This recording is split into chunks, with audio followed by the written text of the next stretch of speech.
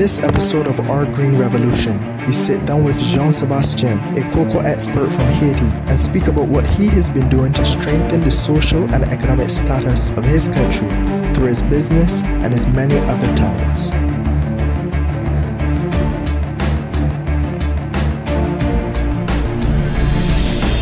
This is the vanguard of our green revolution. My name is Jean-Sébastien Duvillers, and I am from Haiti. I am a young agripreneur, and I have a business called Tahome that processes cocoa from my region in Haiti mostly. So interesting. So you said you're a young agripreneur. So tell us, how old are you? I'm 32 years old now. Oh, awesome. How did you get into this area? As a young man, I was coming out of school. I always knew I didn't really want to work for people. I like my freedom.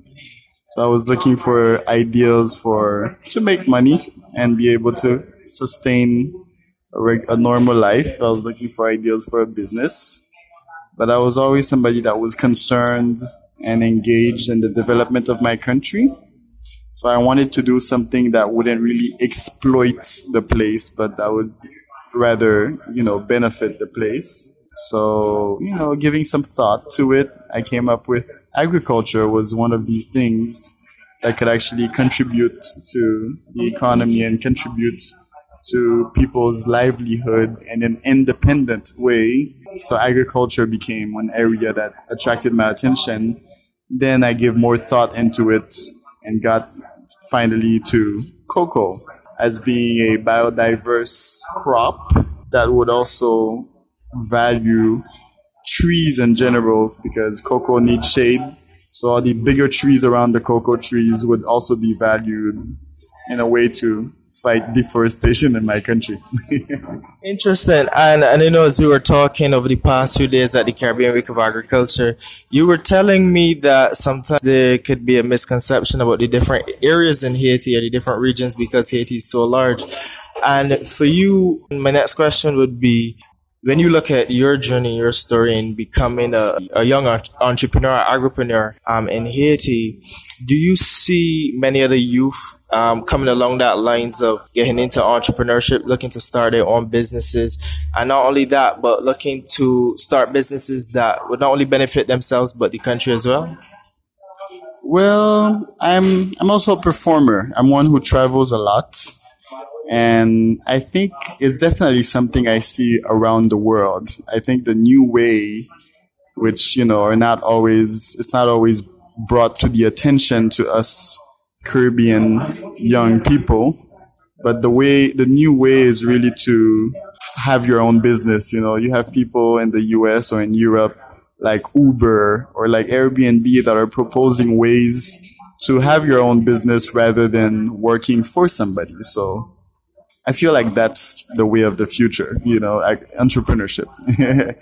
Now, as far as it happening in Haiti, I definitely do see the new generation looking for things to do in different areas, the area of tourism a lot in Haiti. Some agriculture, but it's not the most common. Any thoughts on why it isn't so common anymore? Well, in a lot of places, agriculture is looked at really hard work. And I think a lot of our grandparents, grandparents, maybe, who were agriculture people, always thought of seeking what they called a better life for their children. So they always imagined their children to be doctors, lawyers, and something else. But what I do realize is that one of the and our leader in Haiti mentioned that in his talking, in his speech, is that one of the main elements of freedom is being able to feed yourself, because often they say the person with the spoon is the person who leads you, right? So if you want to talk about being, independent and being able to go your own way, you have to at least be able to feed yourself, and I guess that is more for a country than for, a family. But in Haiti, it's one thing I do see, families that maybe live in the capital, but then that have family in the village that are sending them the food, it allows them to save money and to be able to use their money to travel and do other things rather than using that money and spending all that money in food. So that's one thing. But to answer your question, I think there's a miseducation around the subject of agriculture to help the youth really look at agriculture as a path of development and as a path to, of financial independence even. Mm-hmm. So what would you say would be the next steps, or what courses of action could be taken to improve the way the youth look at agriculture in Haiti? And what role do you see your company playing in this? I think in a lot of countries I travel to, particularly the US or countries in Europe, farmers tend to be very successful families, farming families. And I will insist on family because that's what I've seen. Farming families seem to be very successful families where there's a line of business that remains, and you have the idea of father working with children, working with wife, and working with cousin, and owning land and being that element of wealth for the family.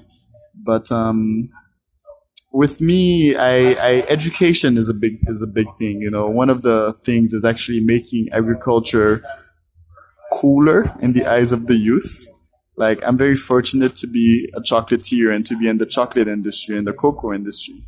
So a lot of times one of the things my company do, I invite people from my region, and we have a days mostly with kids where I teach them how to make their own chocolates, and they consume it, they make it, to see the cocoa they grow, what it could actually make, because a lot of times as agri people, we have the tendency of staying at the stage of planting and not really realizing what that fruit does and how it actually sits on the shelves. But I think one of the things that makes agriculture more interesting is when you actually see your products on the shelves, there's this element of pride, of satisfaction, of joy that you get. So being able to share that value of creating an end product from your actual agricultural good is one of the strategies I know my company is very, into and tries to share as well. And that definitely is one of the best examples that I've heard thus far, where, a lot of times we look at, just as you said, the crops that are grown in the field, but there's so many, such a wide and vast range of value-added products that could be created from those crops. And a lot of times the youth and people in general don't get to see it or get to see the process that goes into, getting something like that done. So definitely I commend you and your organization for that one, being able to engage the youth at that level for them to see that. That's really, really amazing. So you said you're not only a chocolatier, but you said you're a performer as well. Can you give us a bit of a background on that? Well, that's a tough one. I'm a dancer. I'm a dancer choreographer. I'm also a Ungan in my country, Auga. And what's that? Aunga is a spiritual leader, I guess, and a performer who's responsible of keeping the tradition for the community. So that's a little bit of my background. And once again, that makes me think of family, because family is a very important component of community. And even in agriculture, that idea of family being able to contribute to wealth, where some people plant and some people help with taking that plant to drying it, and help with taking it from drying it to grinding it, and help from grinding it to packaging it.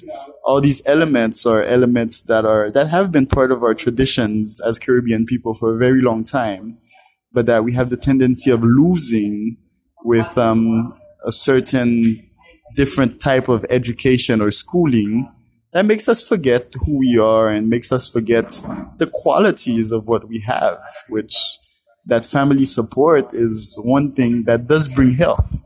And agriculture is one of those tools that allow for health building through family working together and doing things together.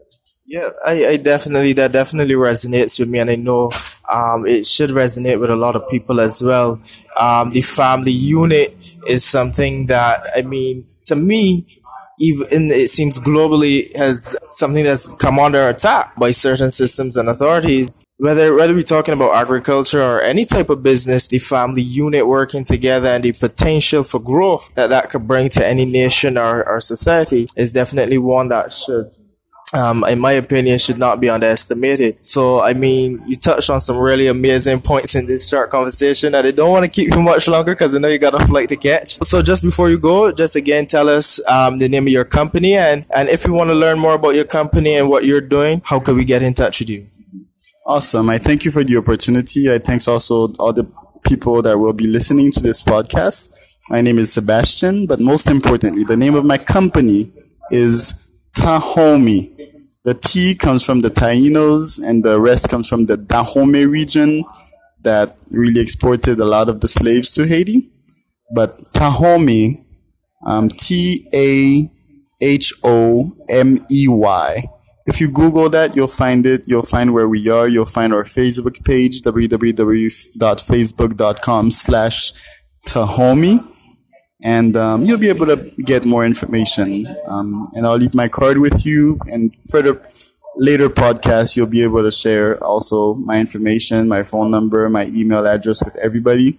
I would love to, have some more people visit us, look into what we do, and also, just make sure they also have a bag of Tahomey in their kitchen, which would be the best part. Yes, most definitely. Thank you again, Sebastian. And we're definitely going to keep in contact with you when we get our group together and look to come over to Haiti. We're going to give you a shout out and follow up with you and see what you got going on. So thanks again. And it's been an honor and a privilege for you to be on our podcast, man. Thanks again. Thank you for joining us. If you like this episode, remember to share it on your social media or tell a friend about it. Your support allows us to continue to create and share this amazing content with you. On the next episode of Our Green Revolution. This is the societal norms that I have to fight as a female because both my parents are gone. I have to do things for myself, but here is society telling me I shouldn't be doing this. Yeah. Instead, I should be doing this. That thing backward, that thing don't make any sense. And so I confuse people. I don't make sense. I don't fit the statistics or the script. Status quo. And I like that. I like that you can come into purpose and come into something that helps society, which I always wanted to do in a way that even blows my own mind. When I went to Nigeria, I went to a conference and one of the speakers said, "You were born to solve a problem."